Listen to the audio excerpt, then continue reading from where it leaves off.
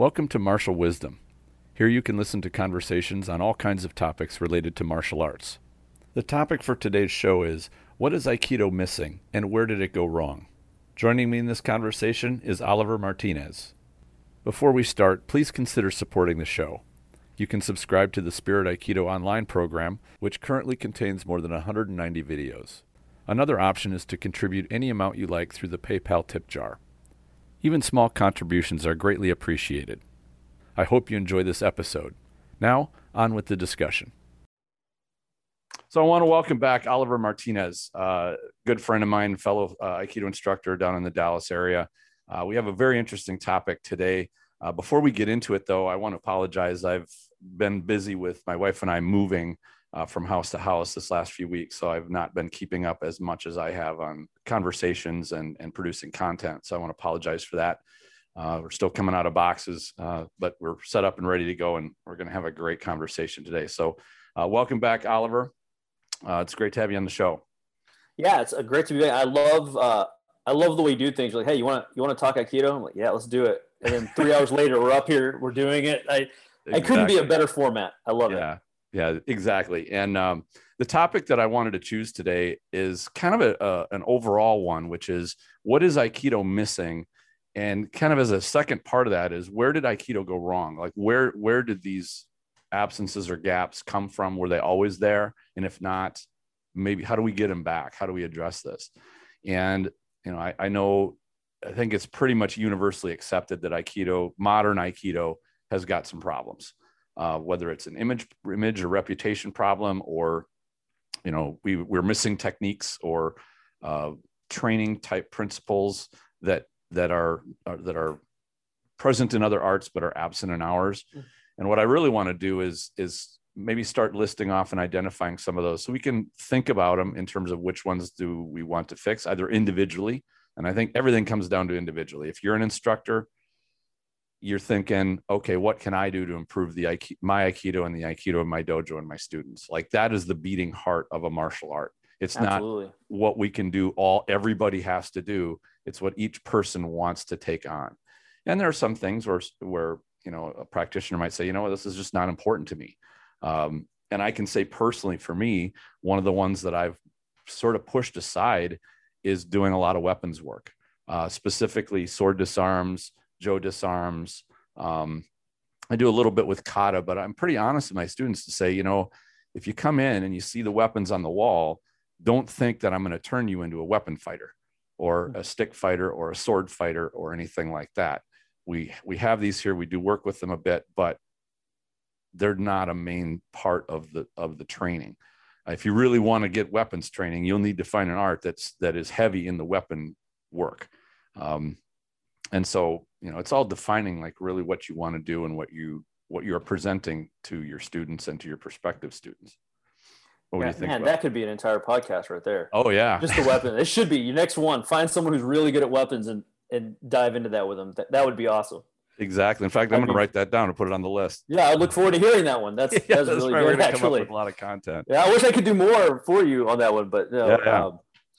Actually, when you shot me the message, one of the and you said the topic was, you know, what is Aikido missing? One of the first things that came to my mind is, I really want to frame that appropriately, because when you and I talk about Aikido, I know you well enough to know that there's something that we mean when we say that, and I don't want to take it for granted. What we mean is Aikido, we both believe it is a viable system of offering self-protection skills. Mm-hmm. We both believe that, and that is of interest to us. So when you say, what is Aikido missing? What we mean is, what is missing to keep us from getting those self-protection skills to their full potential. Sure. But for somebody who's not really, like you said, who might not be interested in that, maybe they like the historical aspects of it. Maybe they like if you're lucky enough to be at a school where it is a very physical training, maybe it's just the social aspect. Some people may not care about the self-protection aspects. Mm-hmm. That is perfectly fine. But just so that we frame the conversation for people who are listening, when we say what's missing, we mean specifically those things that would make us more potent as a self-defense system. And you could also define that as a well-rounded martial artist. A well-rounded martial art. I think that would be, that's even better way. Yeah. See, this is why you have to collaborate. Sure. Better stuff comes out of it. Yeah. And, you always with that, you can get into the weeds of, okay, well, if you're, for example, you're a tremendous boxer, like amazing boxer, do you really need to know how to deal with kicks or not? Maybe not. Maybe if you're Mike Tyson and in one hip turn, you can take someone's head off, perhaps you don't need, the other more well-rounded aspects of general hoplology or general personal combat, or if you call it defense, that gets into the philosophical area too, where, you're not engaging in dueling or physical combat because you want to, but because you want to protect yourself. And that could be yet another whole podcast, is the realms of martial engagement, which are drastically different. Even within, if you take out sport, within the reality realms of martial arts, there's a difference between a police officer, for example, who has to capture and restrain somebody. There's difference between that and for example, a bodyguard or a bouncer who has to protect the club and the customers, the business. I mean, these all have kind of profound effects, and I think each one of those, if you asked a police officer, well, the skills that a good police officer has for apprehension and restraint will be different from a bouncer. So what a bouncer's skills have, a police officer might be missing, and vice versa. So when you're right, when we're saying missing, to that note, what about a mental health professional who has to restrain their client? That's going to, but on the surface, it all looks the same, right? Well, it's restraint tactics. Exactly. Well, that's not, there's a spectrum there. So or a soldier, like a Marine, like his martial art's going to be far different from a police officer or a bouncer. Or I think the bouncer and the police officer is pretty similar, but the Marine is off the chart in a whole nother realm. Absolutely. Yeah. And I'm sure that even they would say, depending on the mission, that's going to be different as well. So that's why I say, when we say what is missing, I would like to get as specific as we can. One, so that we're not picking fights that don't exist. We're not creating fights where there are none. But two, just so that our conversation can be a little more narrow and maybe the logical next step then would be provide a definition, at least a personal definition of what our Aikido is meant to be. And that is, it's not a Marine, it's not a police officer. Maybe a bouncer might be pretty close, because you're kind of protecting territory and you're protecting other people. Like you and I, average person, are going to protect our families, we're going to protect ourselves, and we want to protect our home or our property.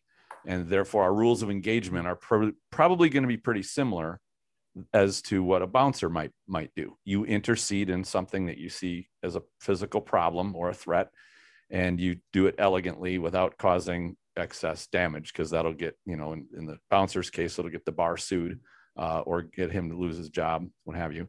So I think the definition for me personally of what I want from my Aikido is to be my own bodyguard, to be my family's bodyguard to a certain degree, and to be able to protect myself and my family and my friends and my community against the most likely threats that I'm probably going to encounter, which is not going to be, necessarily a truckload of AK-47 toting terrorists. Nor is it going to be, Brock Lesnar or some sport fighter in a ring either. And so to me, when I really looked at overhauling my curriculum that I inherited with Aikido, I wanted a firm definition. What am I doing and why am I doing it? And that's where I ran across what is missing. And I think this is part of this conversation of, when you define what's missing, if you don't have a definition of what you want your Aikido to be, you'll never know whether something's missing or it's not. There's no criteria. Because I want the Aikido that was taught to me passed down in the broadest way possible. And what I mean by that is, I want a police officer to find something valuable to them. I want a lawyer to find something valuable to them. So kind of what I've landed on was, well, we want it to be martially viable. And so these past few weeks, I've actually been thinking really hard about, like, all right, what do I mean by that martially viable? And sort of the place I landed on today could be different by the end of this conversation. I hope it is different by the end of this conversation. But where I landed on it was, is your Aikido, and this is going to sound really like duh to any like martial artists out there, but I think it has to at least start here. Does your Aikido take into account the other person's responses? Because I think if you look at a normal Aikido demonstration, and it is a demo, I'm not slamming anybody, they're demonstrations, but if you look at a normal Aikido demonstration, the thing that puts off the alarm, I think, in our heads that goes like, that doesn't look quite right, is there. It's not just that the uke is not punching them. It's not, mid technique. It's not just that the uke is not resisting, because I've seen all kinds of demos that are like that from combat sports, things like that. But it's that the Nage isn't even taking those things into account. So he's not putting himself in a safe spot. He's not making pains to make sure that limbs are accounted for and trapped. There's no taking into account that the guy could get back up, like the Zanshin's not there. So I think when we see that, just as a martial artist, you go like, something's not right, and then it's easiest just to jump to like, well, that's nonsense that I'm looking at. But then we don't take the next step to what you're asking, is like, why is it nonsense? And this really triggered from about a month ago. I saw a video on Instagram of a guy doing a Nikio, the cross wrist grab Nikio on a guy. They're in street clothes, and he does it really fast and really hard. And so it looks physically kind of impressive. But the guy is standing right in front of his uke. And when the uke lands, he's right below him, basically on the same line. And my alarms were just going off like, wait, why don't I like that? And then 3 seconds later, you go like, well, because he has done nothing to neutralize that guy's response to what he's doing. And then that kind of sent me down this rabbit hole of going like, okay, well, when we say something is martial or not, I'm not even saying that we address it necessarily, because you can't address everything, but do you just acknowledge it? Do you just acknowledge that, hey, there's a problem here? And I ran across a video of Saito Sensei from like maybe the late 70s, early 80s. It was really wonderful video because he's doing a classical form. He's doing a Riminage. As classical as you can imagine Saito doing it. But he has this quick discussion. He goes, if I hold them here, they can just step out. If I hold them here, they can't step out as long as I'm strong enough to contain them. And if I hold them here, their balance is broken and they're not going to escape. So within 10 seconds, he acknowledged what this other person had available to them. And I was like, see, even without modification, even the most classical form, what makes it martial or not martial is just acknowledging that this other person's got things that they can do. And then, like you said, troubleshooting those things. Right. So that's kind of where I've landed on that whole idea. It's funny when, as you mentioned that the alarm bells as you watch a demonstration, I know one of the efforts that seems to have been going the last couple of years is, and I don't know who exactly these people are, and I don't really want to call them out by name specifically, but I'm sure everybody's seen it, where somebody will take Aikido practitioners, very clearly Aikido practitioners, and they'll put them in street clothes and they'll make like a little movie, like how a real life, how Aikido would look in real life. And really all they did was change the background, like they're on a bus or they're in a subway or they're in a back alley or they're on a sidewalk. And the practitioners are dressed in jeans and t-shirts and leather jackets instead of gis and hakama, because you see those same alarm bell things, even though they're trying to portray the movement. It looks very demo-y in it, that the movements are all really clean and crisp. And it's kind of like and I would say the best example of this is done superbly is the John Wick movies. They are all painstakingly choreographed, but they are done with such skill, not only skill by the martial artists, which are the stuntmen and the actors, but filmed in such a way to make it look like it's not choreographed. But anybody knows that you cannot have that level of athleticism going on for what are those fight scenes, like 10 minutes? Yeah. And have everything go perfect for Nage, right, if you are not choreographing that. And so it's the same kind of a thing. And that's where I appreciate the crispness and the clean demonstration of technique, because it's almost pure, but it's so pure that it's unreal.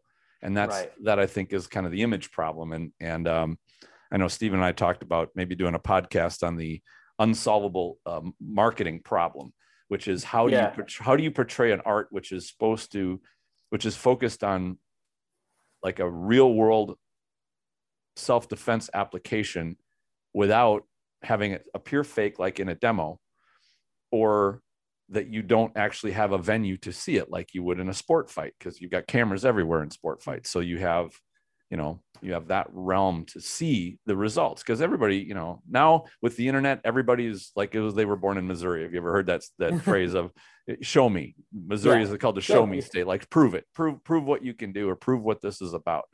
And that's the thing, is there are a few real world surveillance videos where we've seen things like Kotegash used in a real application, or hip throws, or all kinds of different techniques, but they don't look clean and crisp like a demonstration does. And that's often where we miss the mark with lay people, or those who don't see the crucial ingredients that make something like a Tenchinage, or a technique that looks kind of sloppy, but it gets the job done.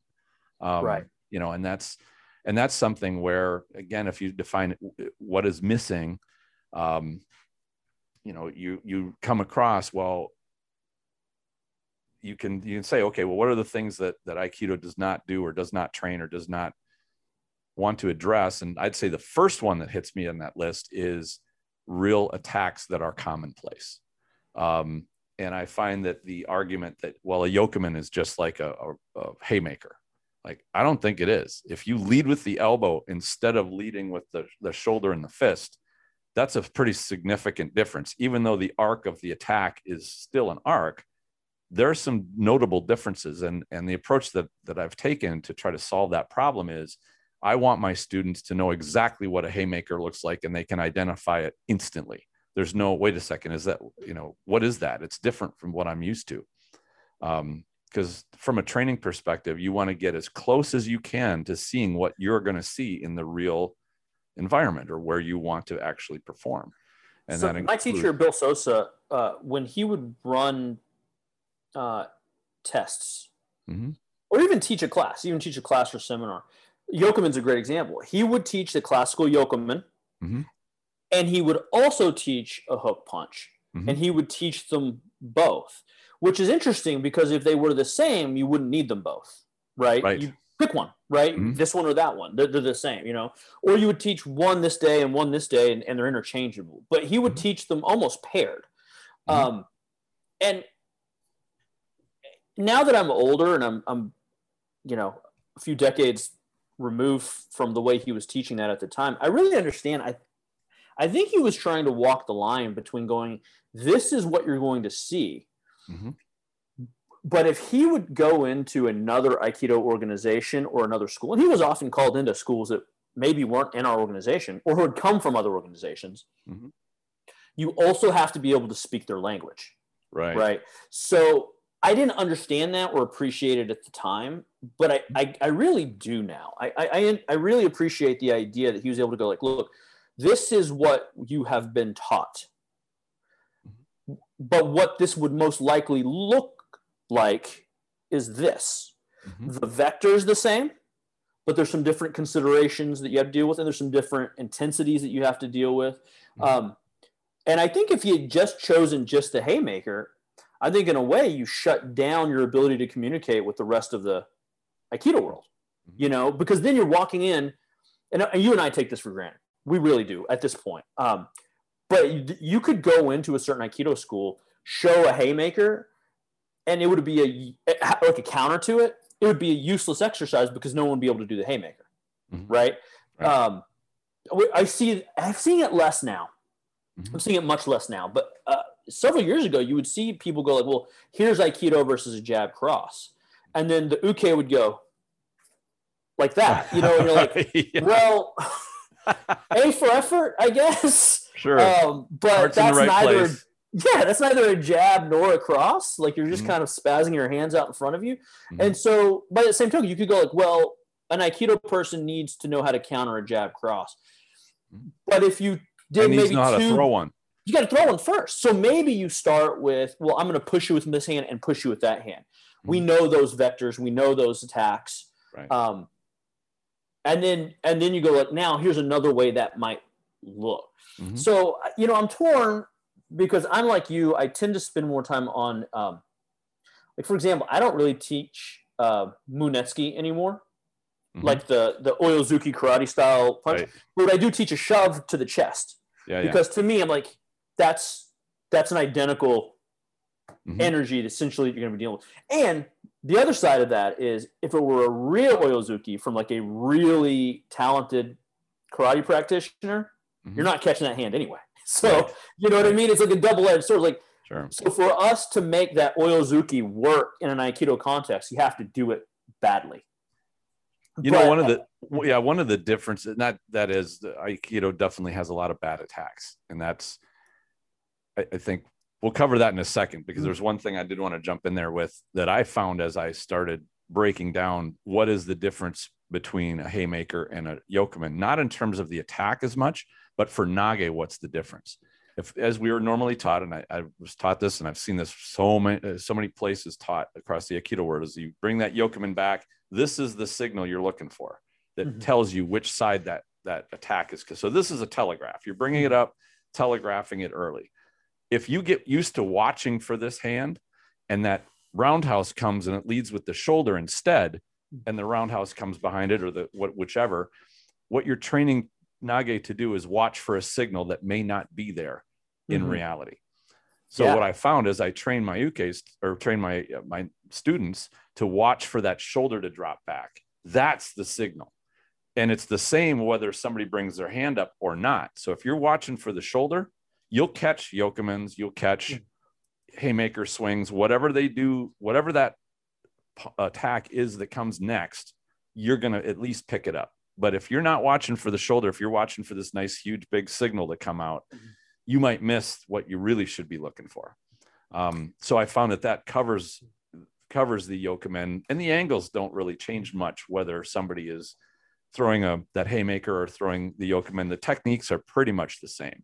So see, to me, then, Tristan, what that is not necessarily. I was fortunate to be able to talk to my buddy Ian Abernathy recently on a podcast, and we were kind of talking about not throwing away the tradition as we try to move forward, and that was kind of the crux of it. And so, to me, what you're saying there, it perfectly feeds into that, because you're not talking about choosing either or. Like, that's a class, that's a lesson plan. Right. Like, here's how it is classically taught. You'll note that if the hand comes up, the shoulder goes, and then your next phase of that drill goes, now remove the hand, but keep the shoulder. Right. And what you have there is a training progression. When you have a good, interesting training progression, a couple of things happen. One, you make better martial artists, I think, versus just saying, this is the thing. This is the attack. This is what you're working with. If you have a progression, then you have somebody who understands the fundamentals of movement, what they're looking at. Right. And then two, I just think there's more interest in that. I think there's more interest in somebody being able to go like, how is this classically taught versus what do I need? And then it gives you some dimensionality as an instructor to go, if I walk into a really traditional school, like I can play their game without raising too many flags on their part, I can do that. Or if I go to some people who've never done Aikido and they want to go like, well, what's this about? You go, well, okay, you guys know this haymaker, like here's something you can do, but you can kind of walk both worlds and you can communicate to a broader audience, which I think is very important to address the thing that you talk a lot about is Aikido's identity problem. Most of the time Aikido people are just talking to Aikido people. Right. That's it. Well, what happens is that Aikido people start to dwindle. Your audience is going to start getting smaller and smaller, and we're going to have a problem. And that brings into the other related topic, I guess, which is, where did Aikido go wrong? Like, where did that path start to vary into a practice that has lost some good fundamentals? And I would count watching the shoulders as part of reading the body as a good fundamental of any combat. like if that's where you're going to look if you need to read a body. In fact, a lot of the eye slots on the medieval helmets were really narrow. You didn't have enough gap to be able to read hips or legs or feet. You could just see basically the head and the shoulder area. That was all you needed to read somebody if you really knew what you were doing. Of course, these were people who lived combat and were trained, rigorously, that had a helmet that would have that much coverage. But when you can read the shoulders, you can read just about everything else, where the body mechanics are going. When that shoulder drops back, the hips are ready to turn. They're loading up the legs. That to me is sound martial arts, period. It doesn't matter what style you're doing.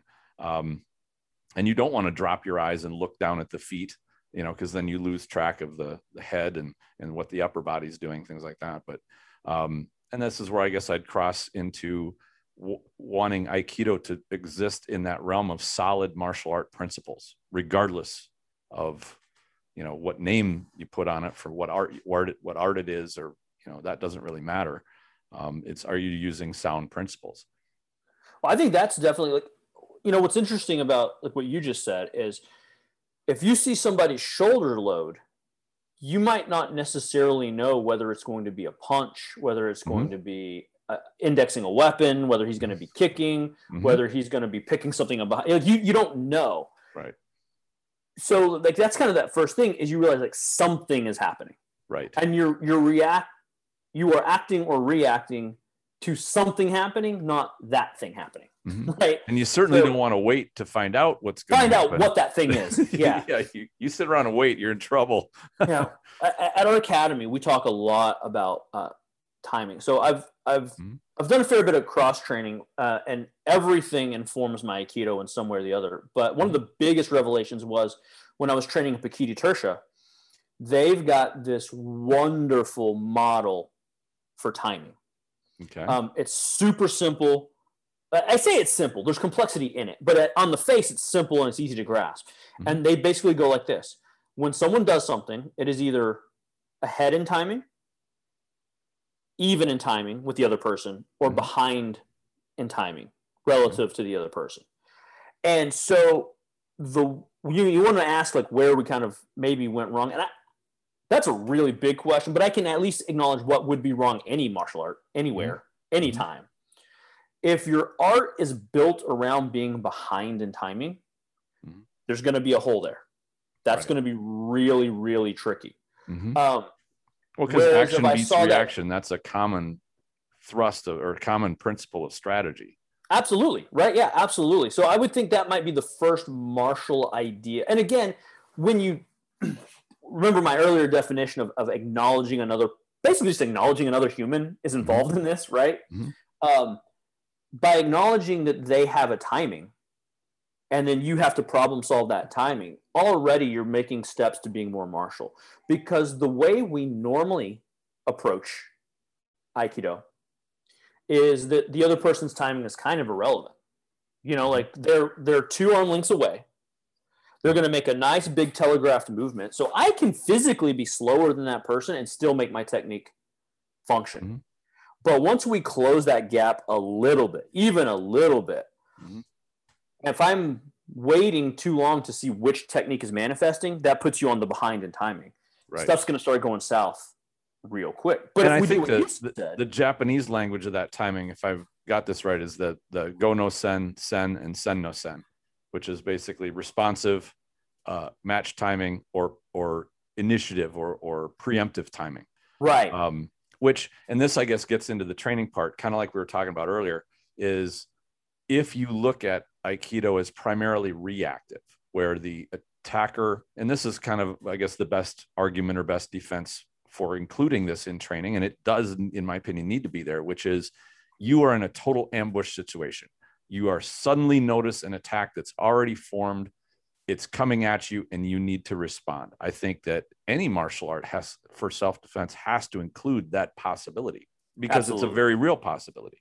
However, kind of like BJJ turning all into groundwork from the back, you can't have that be your entire art of waiting for an attack when you don't have to.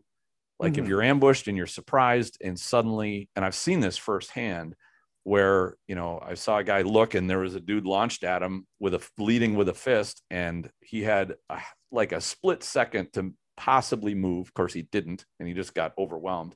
Sure.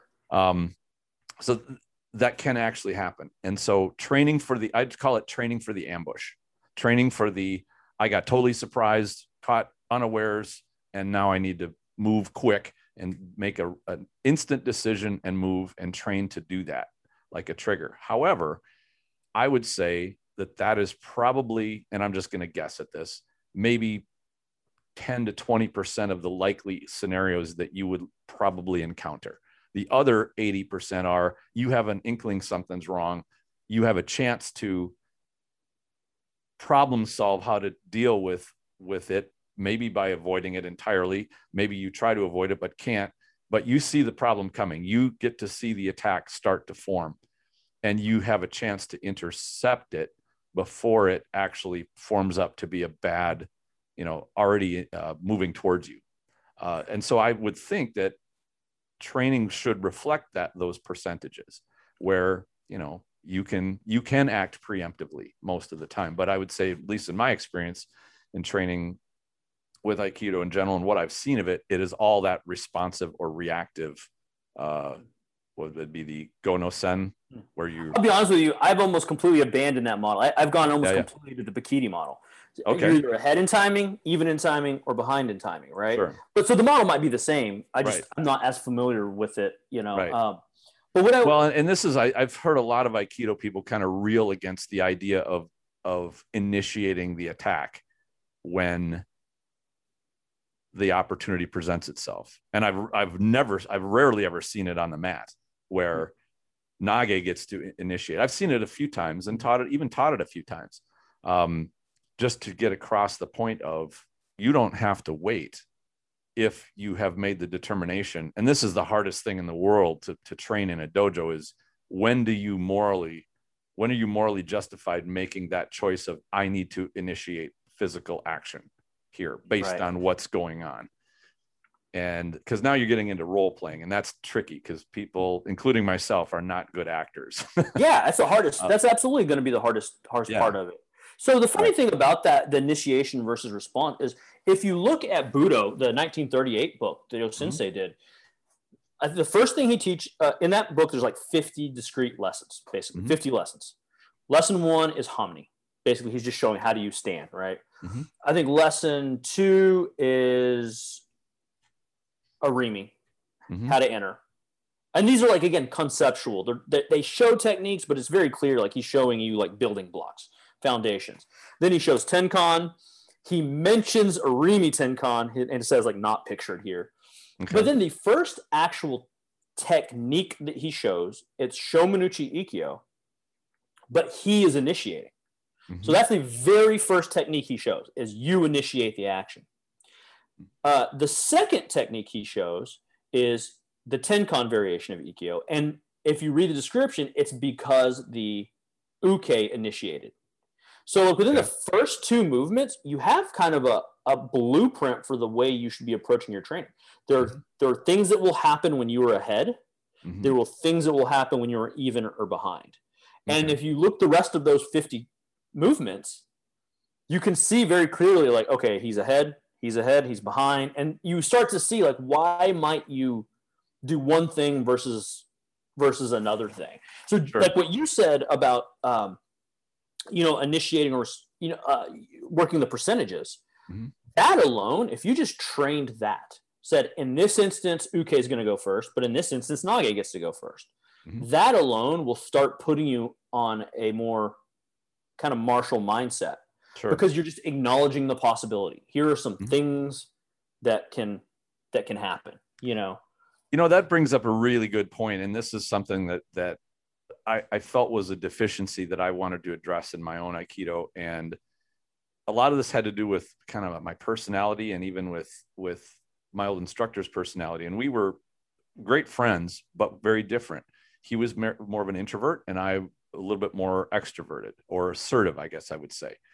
And I like going after things. So Arimi techniques really resonated well with me. Where I was able to learn was the Tenkan, which is the patience, letting things kind of happen, getting out of the way. But where I came to this was when, like, what is the definition of when you use Irimi and when do you use Tenkan? And this is where I think there's something majorly missing, or I should say imbalanced within Aikido.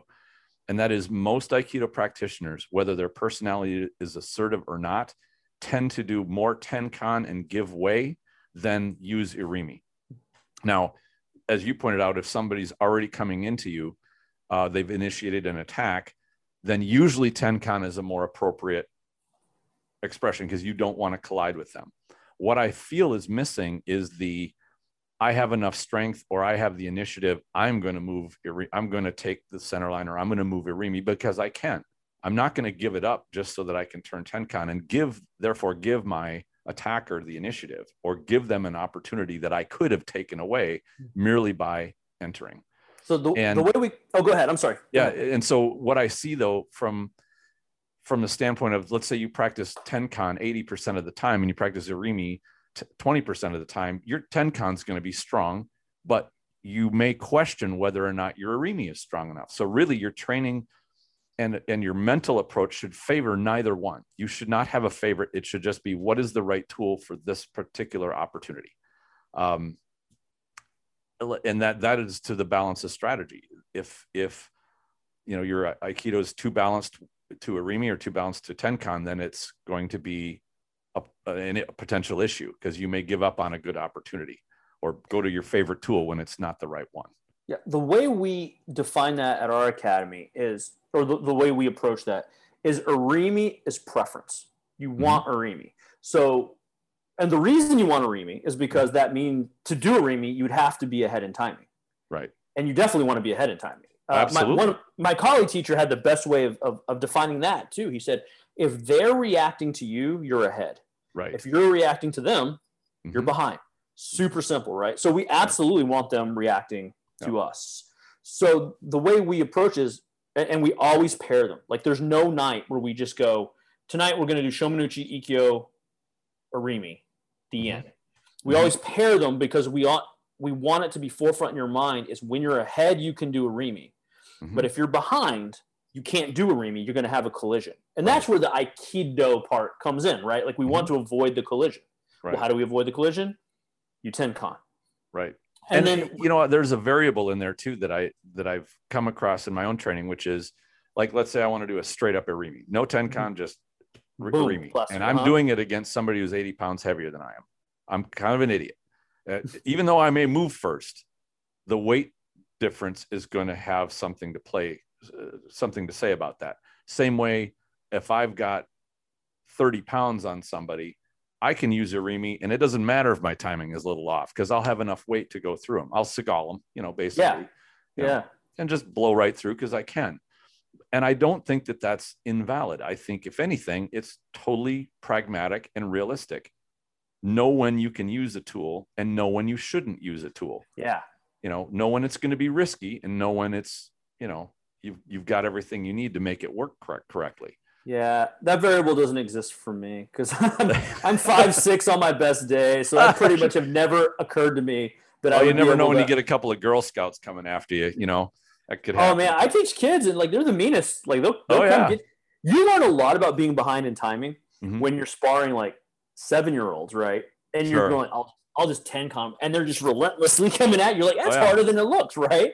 I remember having a very high strength to weight ratio. Because kids have got that. They're much stronger than their size. Yes. I remember being able to do 65 sit-ups in a minute. Forget about that. That was when I was in kindergarten and first grade. But so you can't take that level of rigor lightly. But you're right. I mean, and everything is going to have that eyeing up, and this is something that I think people get, even Aikido practitioners get as they go along, which is, okay, I've got to modify my technique if my opponent is really big or is much taller than I am, or even much shorter than I am. In fact, I have a student, he has his 2 daughters that are students, and I'm like, you're going to hate me today because you're going to be working on Shio-nage, and you got to get under their shoulder. And, had to show him about going to a knee, because he had to go down that far. If he didn't do that, they'd spin and, come right out of it. And I think this is one of those things that also crosses over into the missing part, is assuming that any given technique will work against everybody in any situation. And that is not true. But teaching that, there are certain techniques which work great when you have a size disadvantage or a size advantage even.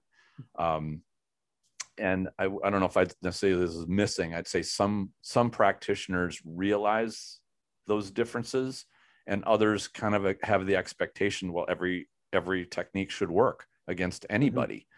Mm-hmm. And I think that that's part of a problem when you think about your technique in terms of paired kata only or demo aikido only, that every technique should be able to work against anybody. And because in all fairness, if all you do is demo aikido, then it does work every time. Exactly. Perfectly, right? So that is your experience. Why wouldn't you think that if every time you do it, your uke takes this phenomenally beautiful, and again, if you're doing demo aikido, then it did work.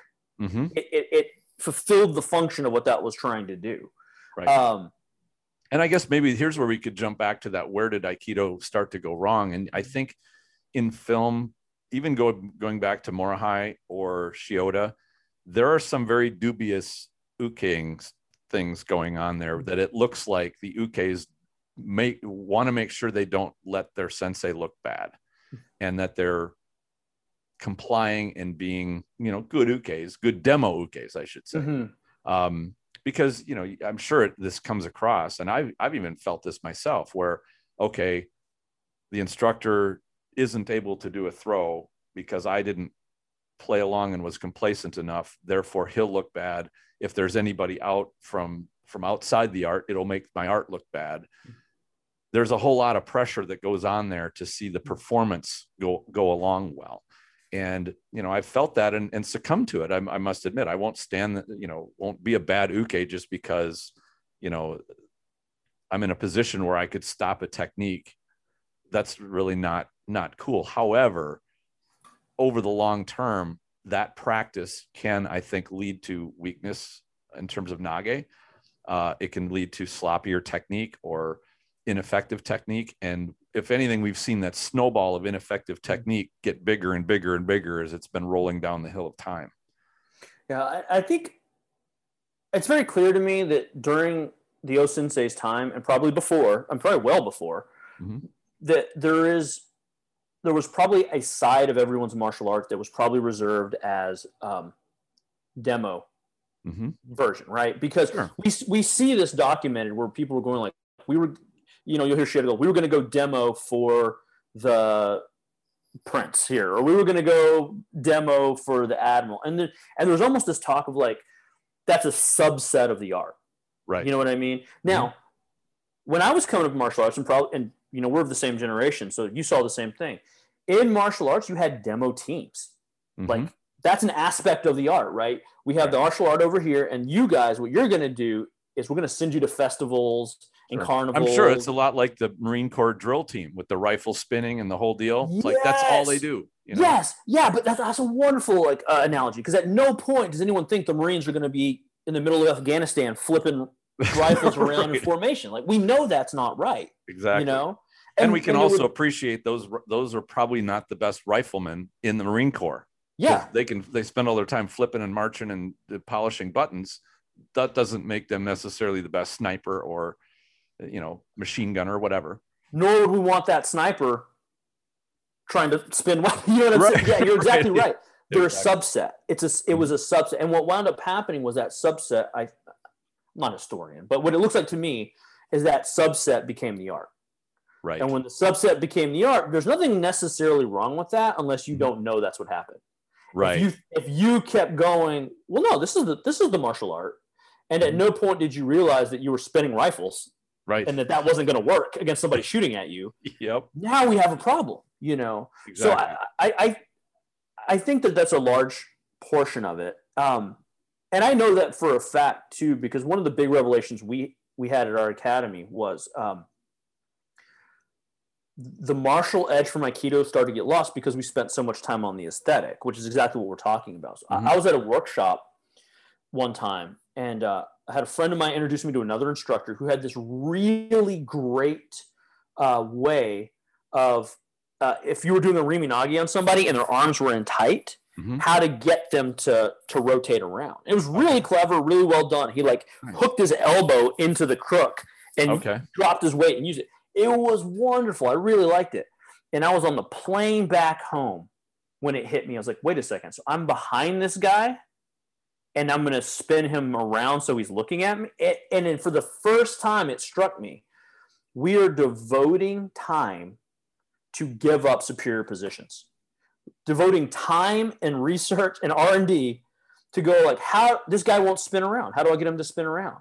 And at no point did we stop and go like, why would we want them to spin around? Like, if I'm behind this guy, I can do anything to this guy. Best place for you to be. It's absolutely the best place. But what happened was the aesthetic started to take over, and we spent time figuring out how to enhance the aesthetic. And we missed out that like, oh no, like we're in a really good spot here. Like this is pretty good. And then before long, that kind of snowballed into going, well, if someone's grabbing Katatori and I go down and I move them into Ikkyo, well, shouldn't my first stop actually be taking them to a Hijitoshi, just dropping them to the ground?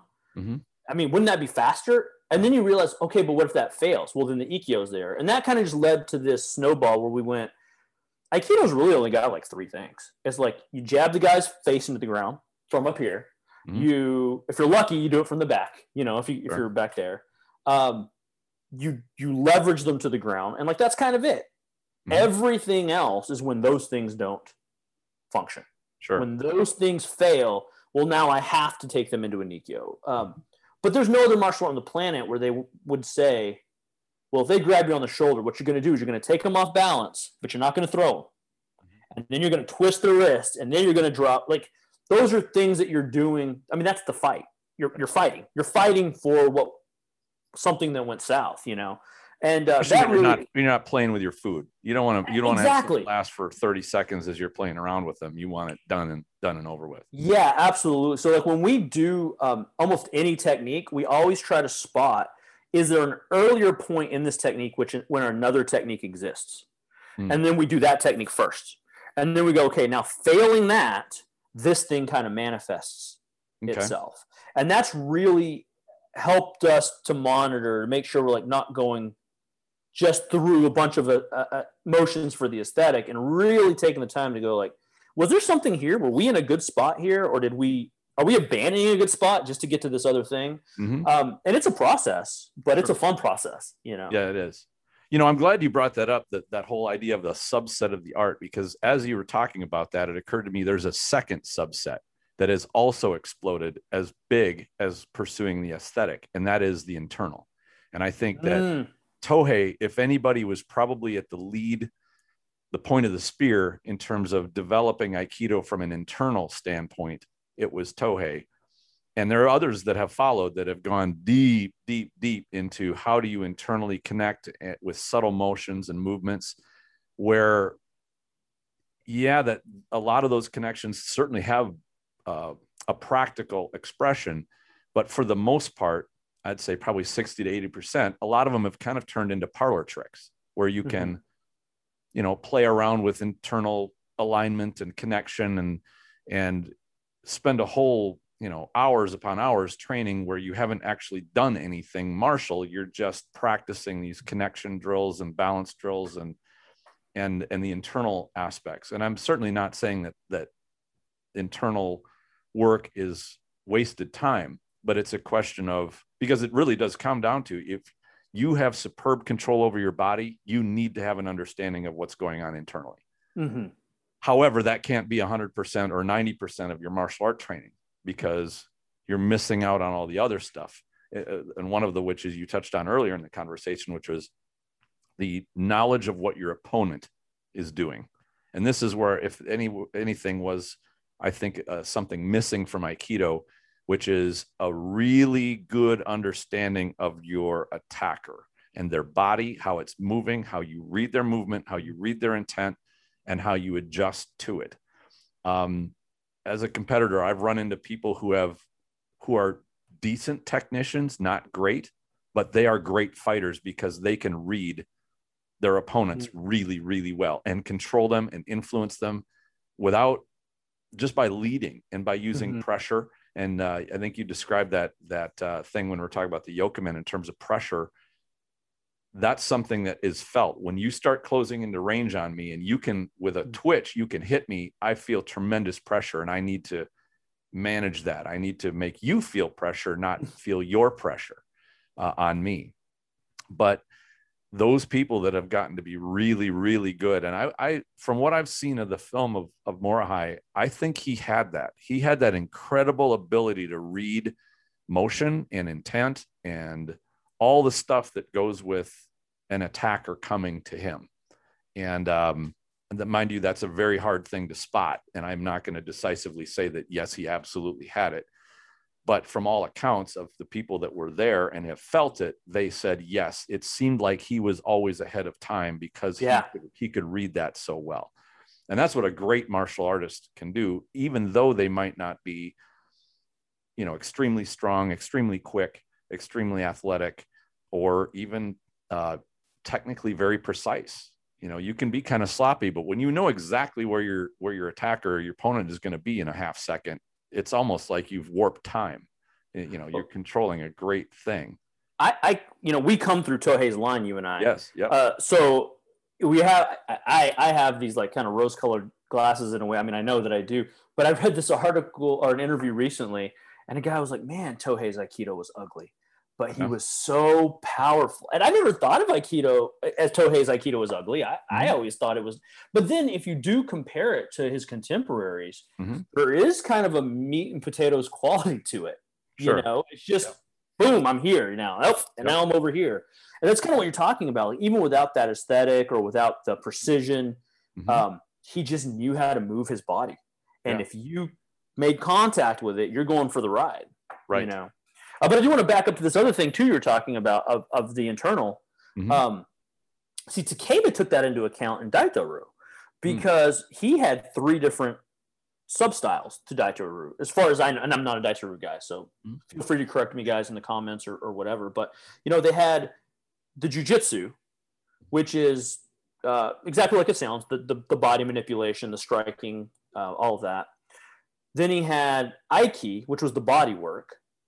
And then he had Aiki Jiu-Jitsu, which is when you combine those 2 elements together. So what you're talking about is somebody who's taken 1/3 of that, set it over here, and decided to devote all their time to it. And I don't know that there's anything necessarily wrong with that, as long as you understand that you're missing the other 2 parts. Right. And that's where, being from the Tohei line and getting things, like the unbendable arm stuff, which when I see it displayed or I see a video of it, it definitely looks like a parlor trick. But I have gotten repeated results with many students being able to say, here's the difference of how your body manages applying strength in a vector in a way that's easier to get good results. And they all have been able to do it. So I don't think, it's necessary. It can be a parlor trick the way you present it. And I think, as I heard this story within the last few years, actually, that Tohei back in the late 60s or early 70s, I guess, was doing a demonstration among a bunch of people who they weren't really interested in the martial art part, but they liked the key demonstrations. And they're like, can we get more of that? And I'm sure, going back to, where did things start to drift off the track, which could be as much as an instructor, in this case, Tohei, just saying, if this is what you're interested in, yes, I will give you more of that. It's not that Tohei was, a bad guy or crazy or anything like that. It was just, he wanted to accommodate the interest of particular people who were curious about it and wanted more of it. I think as we look back, where it wound up going was probably not a very good place in terms of a martial art. And I think that's where, for example, the Japanese tea ceremony, you can sit for a 4-hour ceremony and it has nothing to do with drinking tea or making tea. It's got a life of its own in a whole different realm. And I think that with the internal work, it has kind of done that same thing. And I wonder if Aikido generally is headed that same direction. It's turning itself into something completely different based on just shifting interests and who knows what. And practitioners or instructors or organizations catering to what they think is an interest in, who knows whether it's a society or whether it's an aesthetic based like cosplay thing where you can dress up like samurai and swing swords around or whatever. So I think that's where if we identify what's missing from the martial art part, just so that the martial part of Aikido doesn't get forgotten or left behind. Like that's really my only concern. If people want to play samurai dress up, that's cool. I mean, I dig that part, but I don't want to see the martial part of Aikido get lost to time just because of this other evolution. Well, I think one of the things that we can, I think if martial application is of interest to your school, and I think you hit it. If your students came in tomorrow and said, hey, we're really done with the fighting stuff, can you just like show us some more? You would have a tough decision, in terms of like, how do I just tell all of you guys get out, I'll start over? Or do you say, well, right, yeah, we know how to do some of that, or it would be tough. But if your academy or your club says, we want a martially viable Aikido, which we know existed, then I think the first thing you have to do is go like, all right, we need to really examine the ukeme and know what's happening there. Okay. We need to examine like what the uke can do to us at different parts. And then the way we've accomplished that is we break everything down into really small parts, which is in our DNA because that's what Tohei did. He took these forms and broke them into isolated solo exercises. So for example, when we do Shomanuchi Ikkyo, when we're initiating, for example, we'll actually do the form as it's classically taught, exactly as I learned it then we apply it to a drill where we'll be moving around kind of at a boxing range, and we'll kind of just be kind of slap boxing a little bit just so our hands are up. And then at a certain point, Nage shoots forward with an ateme to the face. And then uke can react however they want. They can back out, they can cover, they can just stand there and get hit in the face. And at that point you go like, all right, you do that for a round, you do that for a lot of rounds, you start to see what Arimi is supposed to feel like outside of the form. But by that same token, you could do it where the other guy goes first. And you're like, well, you have to Tenkan, because if I just stick my hand up and cover, I'm going to be overwhelmed. But if I cover and Tenkan, I'm fine. My structure stays the same. So we're using, again, Ian Abernathy's method where we go the solo training, the kata, which for us is partnered. Then we look at all the variations, which Aikido is really good at. Like, we're really good at variations. Like, this is one way to do it, and here's 10 other ways that might manifest. Sure. But then the part that's missing that we don't cover is Ian's fourth level, which is now putting it against live energy. Like, we're not great at that. And so really our process the past few years has been finding drills to do that. And the best way that we found is isolate little bitty things and then put those to live energy. And we've had really good success. That way we're not getting rid of the kata, which is, I think, central to the blueprint of Aikido, but without forsaking the live training, which is crucial to the martial aspect of it. So, well, I think that as we looked at different arts, that just across the board, even with things like wrestling, they do the same process. We're like, okay, we're going to work on one. Here's a start position, one particular move or counter. Let's just work that a little bit in edible chunks. And then you build it into, all right, now we're going to work this into live play. And I remember Joe Tambu talking about the importance of having that play part at the end. It's not a heavy duty competition. It's a free form playing. And, if you look at two puppies or two kittens that are wrestling around, same kind of thing. You're just playing around, it's not intense. It doesn't have to cause injury. You're actually learning a lot more when you don't bring yourself into that zone of scary. Absolutely. Where you're learning how the bodies play. And I think that's actually a good thing. To not say, all right, we're going to turn the lights out. We're going to crank up some heavy metal music. Now it's going to be go time. And half the people are going to walk out of here injured, if not more. Like, that's not a way to practice live. it's just not viable. Yeah. I really think if you look at guys who are really good at this stuff, like your Chad Lymans and your Burton Richardson, guys like that, like they go slow. Yeah. It's super controlled, but there is an element of unpredictability to it. Right. And I think that was really hard for Aikido people because, look, when I can only speak for myself. When I was coming up, I started in '92. So kickboxing and boxing reigned supreme. You know, boxing for popular culture, kickboxing for the martial culture, right? And so for us, it was like, well, it's either we do what we're doing or we spar like them. And we're like, but if we spar like them, we're not going to be able to do what we're doing. So I guess we don't spar, you know. But if we had like you said, if wrestling had been more of a presence, if we had more availability to that, I think we would have been better off because we would have said like, oh, like here's the arm drag, right? Like, let's just do that. Let's just spend time playing around until we get the arm drag. Well, that's all we try to do is get to the back, you know? So that's a wonderful little tool and drill thing that we can break down.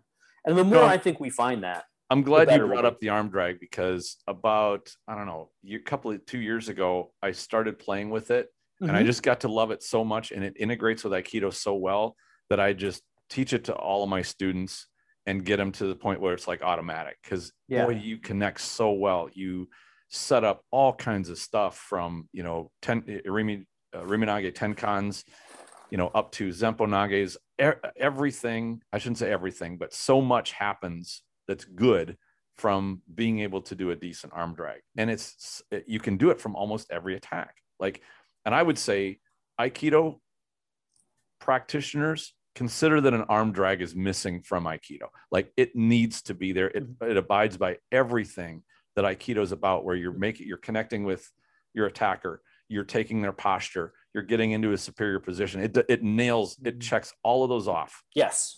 That was one of the very first things that we pulled from outside. Harm the other person. There's no, there's no injury that happens with it. You're in total control of their body or pretty close. Like it's such an Aikido thing. Like go right now and just go look into arm drag and start playing with it and see how well it integrates with your Aikido. That's actually a really good point as to why you must have the layered approaches work so well for us, because I would argue Aikido's always had an arm drag in it. Sure. And here's how I'd say it. Anytime there's like a yokomen or something like that, and we blend and we catch and we cross the body, the line is the same. So where we failed is we never checked variations. Right. Well, what are the variations of that movement? And then because we never had the variations, we said, well, we never added the live training to it either. You know? So, but that's how I would, sure. If you're a traditional Aikidoka, you go, and here's yokomen, here's arm drag, and now play with it, you know? Right. And I'm glad you brought that up, because one thing that I found in integrating the arm drag into live play, which is one little, it's kind of minor, but it's not minor. And that is when you get done with the pass, because we've all done that thing where you deflect and you pass into the other elbow, is once you pass into that hand, you bring that hand to your hip. You do that and you will jack up Uke's footwork. You will plant their weight on a foot. It's like they're in mud now. It slows their footwork down. Well, if you can kind of play with your foot a little bit, you don't have to anchor like that. But when you do, I mean, holy cow, you really take control of Uke. Slow everything down for them. You're in a great position. You buy yourself time to do, decide what technique you want to do next. Just that one little ingredient really should be explored, because it's such a great ingredient. And if you are of a school that does any Aiki Taiso at all, I can almost guarantee you start your class going like this. Right. And it's like, you don't even have to. It's exactly that motion. It's that. I have them here and you go, woo, and then you're back there, right? Yep. So it's one of those things where you don't even have to go, I'm going to start pulling things from out here, and they're not really going to fit the art. In fact, I recommend find things that fit the art. Right. Go do things that are different and let them be different. But there are going to be some things that you find that go like, this is just a Funakogi application, right? Because if all Funakogi is to you is somebody grabbing your arms, like that's a very narrow exercise. We probably shouldn't do that every class. Okay. Mm-hmm. But if it teaches you how to move your body so that you can move the uke's body, mm-hmm. that's a really good exercise. And then you go, well, what's an application of Funakogi? Well, arm drag is a wonderful application. And I found it works for, I have students that I outweigh by 60 pounds that have pulled me off my feet with it.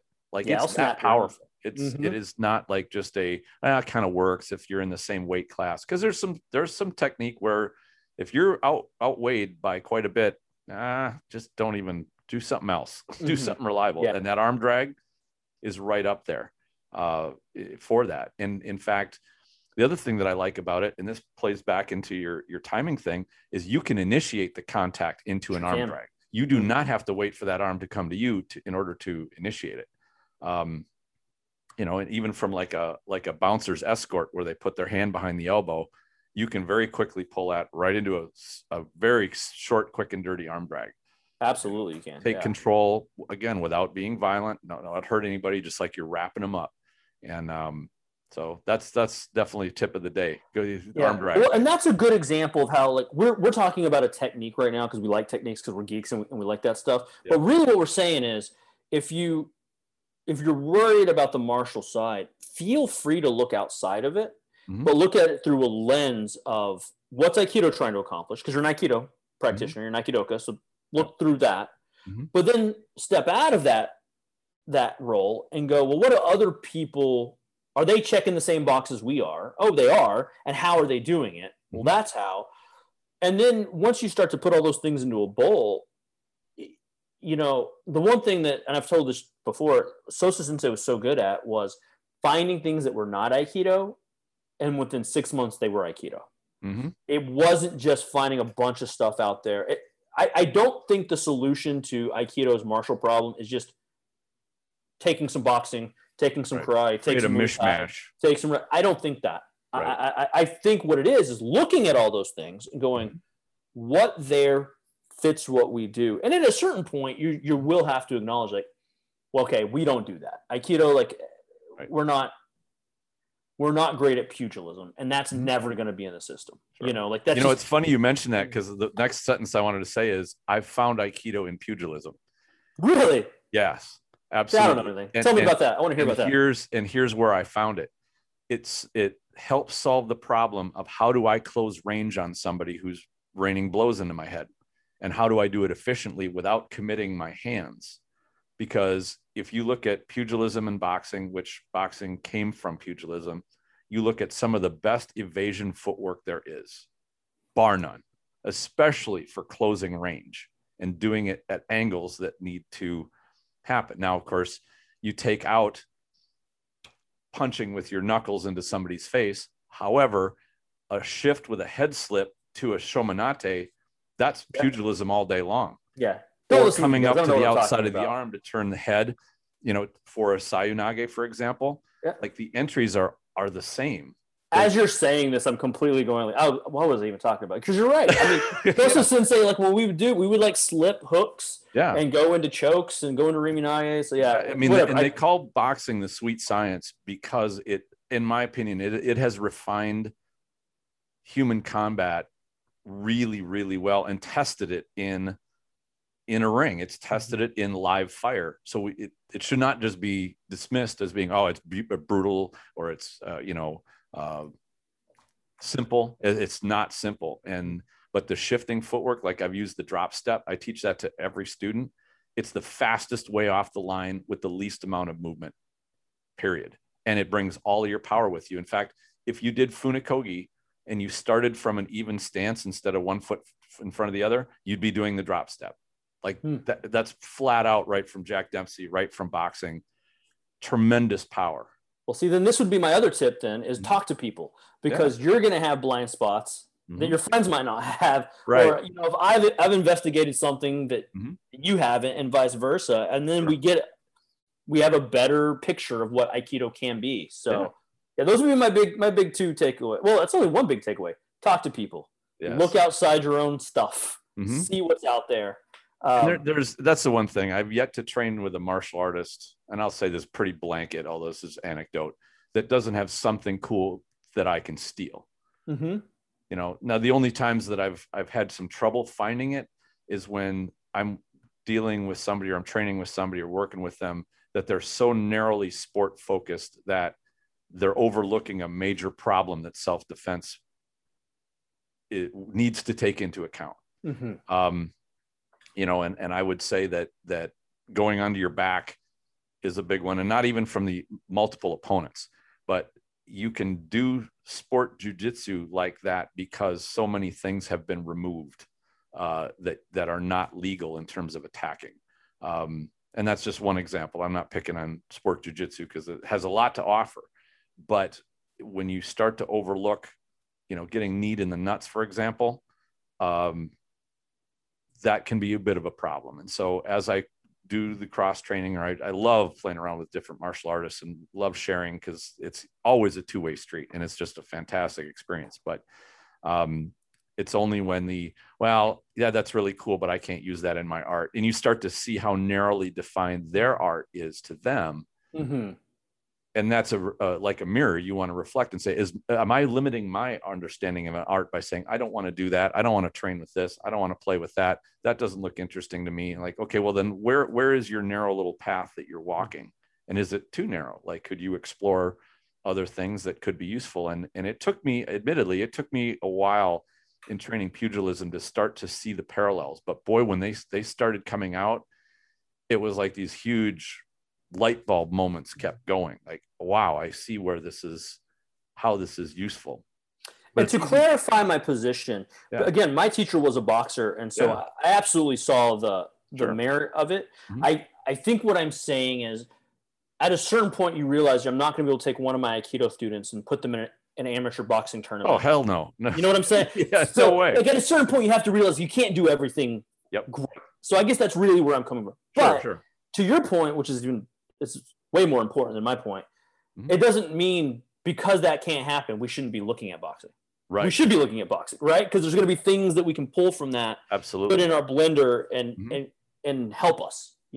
Absolutely. If for no other reason than when we put Aikido versus a jab cross, like we're not, we're not doing that. Yeah, absolutely. And a couple of years ago, I got to spar with an active amateur MMA fighter, and he had a wrestling and a boxing background. So we separated our training. They're like, okay, let's do some groundwork and grappling, and then we split it off. Let's put on some gloves and let's do some boxing. And I'm thinking, man, I'm going to get killed. But I had to tell him, like, well, what I've been training to do, I don't really know all the boxing rules. So if I do something that's a little weird, it's not personal, and I'm not getting, competitive or anything. But basically, I was using head covers and just basically being careful, not being completely defensive and running away, but, using slips and whatnot. And, I got done and I said, well, how did you think I did?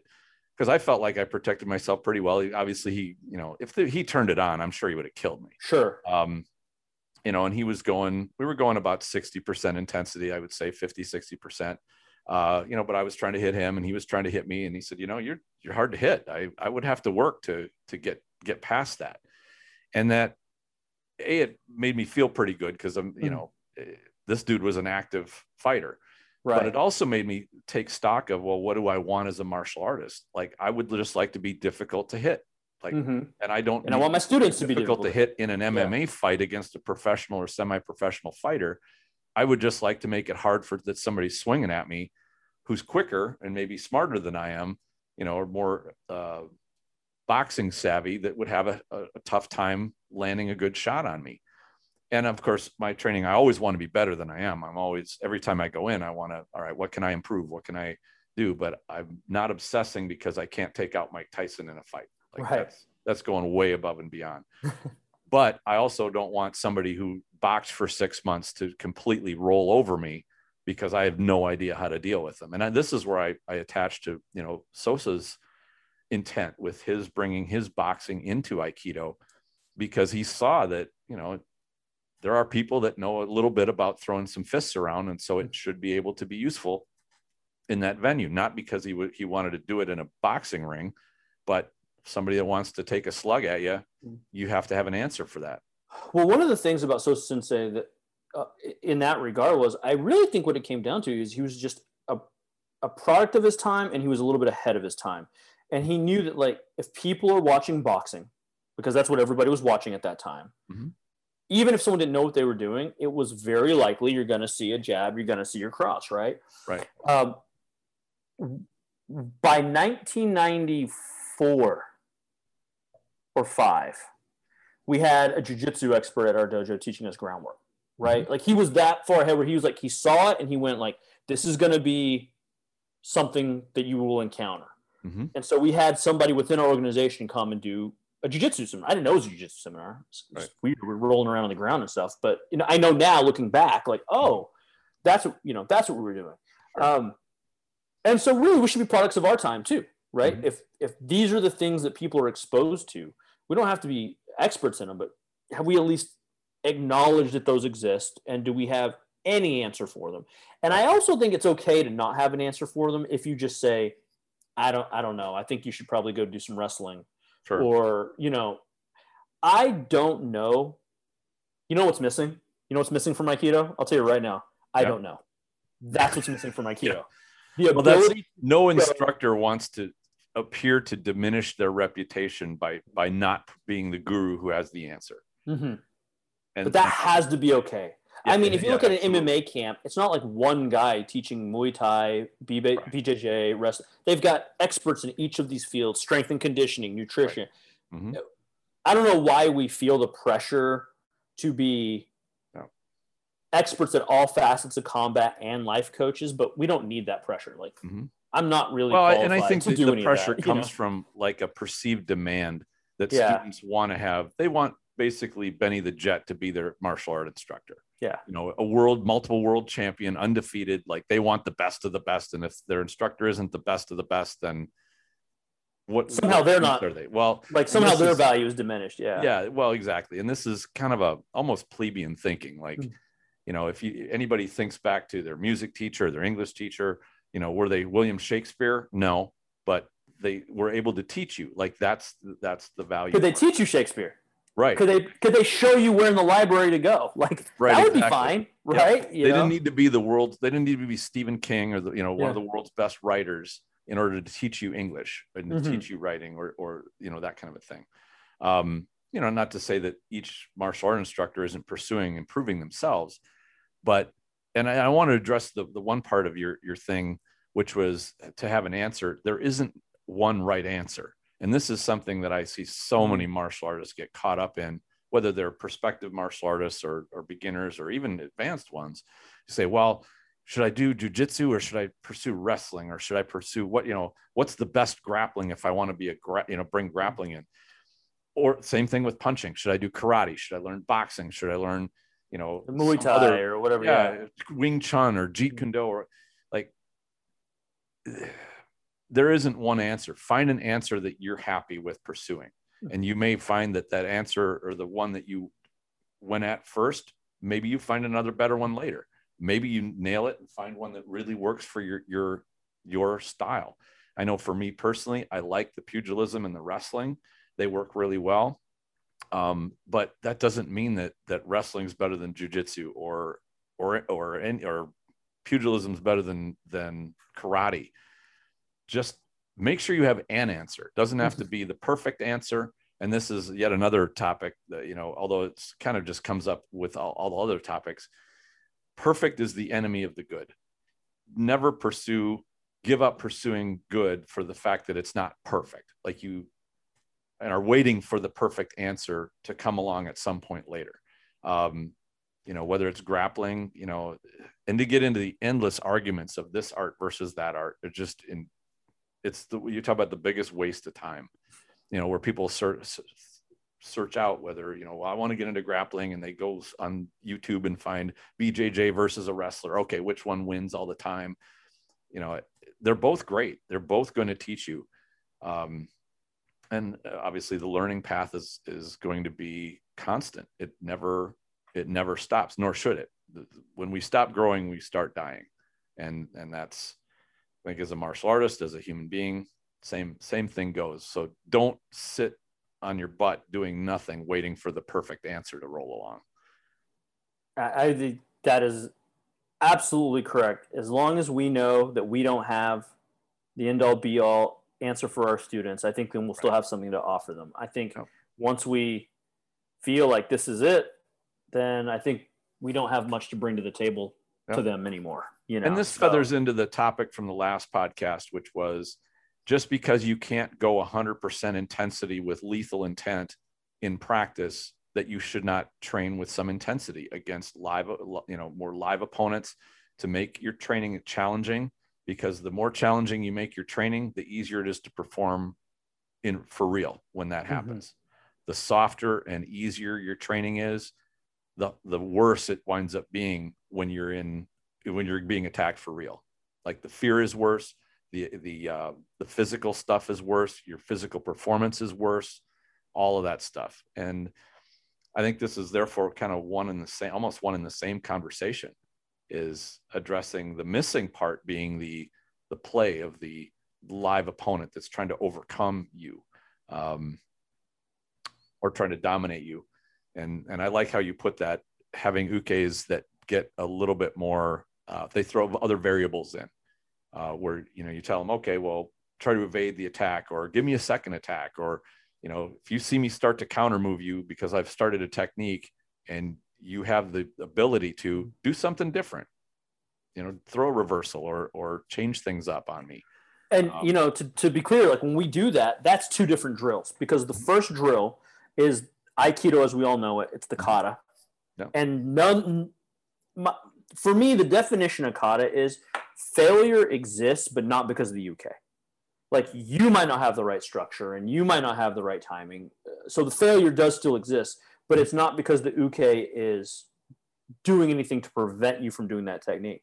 Right. But if you progress down that continuum, the next line could go like, if you see me open, you can take a shot. We are now introducing uke-based failure. But those are two different drills. And I think one of the biggest mistakes that has ever happened in Aikido is we combine those two teaching methods.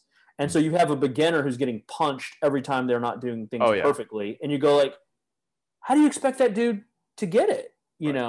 But if you do it, all it takes is a gap of 30 seconds. Round one, no uke-based failure. Round two, uke-based failure. By a minute and a half later, that student is going to be able to handle both. Right. You know what I mean? Mm-hmm. But when you combine them both like that, and, well, if you don't exactly have my center, I'm just going to be a rock. Right. Like, it's not going to be good, guys, and we lose students, and there's no learning endeavor that I think functions really well that way. Right. I don't think so. And it's funny because with my students, I've flushed out, or I am flushing out how to get them to identify. And it's kind of identify the bad uke, the one who will attack and will extend their body in earnest, like they're trying to punch through you. And then the one who will stop the body and then just extend the arm, and they've halted their energy. And I remember a long time ago, being frustrated with people that would do that. And, I'd heard other instances of ukes who would basically get chewed out for not being good ukes and not overextending all the time. But I had to realize, like, a real attacker might hesitate on you. They might only stop their body, or might stop their body and only extend a hand. Maybe you looked like it was going to be a punch, but they decided it was going to be a grab instead. Or maybe they're just a really big person and they will never extend. Because somebody who's really overweight or, big, they don't tend to trust their knees too well. And they don't like leaning because it takes a lot of muscle to hold that weight up. The best thing to do is to say, I'm as Nage, you uke, do whatever you want. I will have an answer for whatever it is you decide to do. If you decide to change your motion or direction, I can track it, I can follow it, and I can take advantage of it. If you stop, I know how to deal with that too. Just for that, you never want to basically chew on uke for being bad or expecting a certain level of choreography. Granted, when you start out with those katas, you do have to say, okay, here's the roadmap. Here's what we're going to do to get things started. And no, you shouldn't just stand there and throw an arm out because, especially when you're out of range, because there are bad uke skills for sure. But eventually we want to get to Nage can deal with any variable. or any circumstance. It shouldn't be limited. I think an instructor can vary it as much as they are comfortable with, as long as the drill, the confines of the drill have been well established. I think you can do anything. I really do. I really, as long as everybody knows what's supposed to happen. And what the struggle that we had in Aikido was the only kind of training we really did was the kata training. We tried to cram every other type of training modality into that training modality. And that would change depending on the uke you were with. So on a given night, you're doing 6 different drills, but none of them were the ones you thought you'd signed up for that night. And that's like a coaching instructor. It's a coaching issue. Thing. Yeah, absolutely. Yeah, absolutely. So, dude, I know we could do this. I know. I was gonna say, let's start to wrap her up here, because I know it's been a little over an hour. But this has been a great conversation. I think always. Yeah, we always have a good time getting together and chatting. And I do want to just wrap up with the point of, even though we're looking at the questions of what is Aikido missing, or where did it go off track, I really do like the Japanese approach of, it's not about finding somebody to blame. It's about, let's identify the problem and let's figure out a way to fix it. And that you can identify, like, where does a problem come in, or kind of who is overseeing it. But the goal is, all right, how are we going to address this? How are we going to fix it? Not to just say, well, it's so-and-so's fault or anything like that. And of course, we love the art. We love the training, and we would like to see at least this aspect of it preserved. And I think enhanced. I will be honest and say, I think Aikido generally has lost a lot of ground, and there's, we can, by having these conversations and addressing the problems and trying to fix them, we can catch up. We can bring this back into at least a portion of it, where, the people that know that Aikido is being trained this way and can see it and can sample it can say, yeah, that they really got something with that art. It is, a good legacy that Morihei Ueshiba left that's still intact.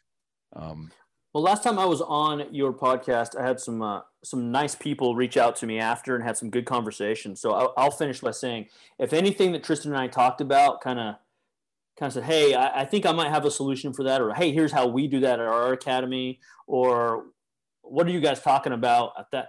Shoot Tristan a line, because that is how Aikido survives, is those of us who are like-minded talking to each other. Absolutely. The more we talk to each other, and the more we're going, like, I have a solution for that problem you guys brought up.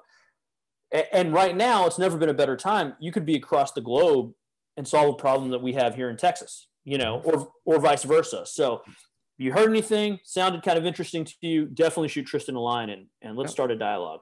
Absolutely. And again, just like I said, there's not only one answer for anything.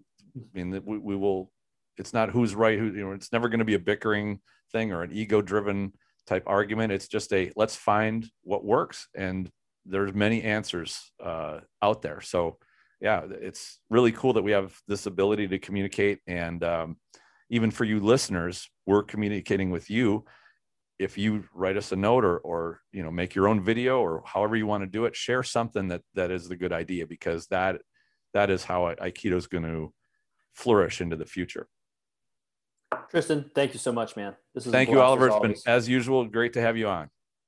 Thanks, sir. You bet. Take care. Thank you very much for listening, and I hope you enjoyed this discussion. Stay tuned for more episodes. I've got some great stuff on the way very soon. In the meantime, enjoy your training.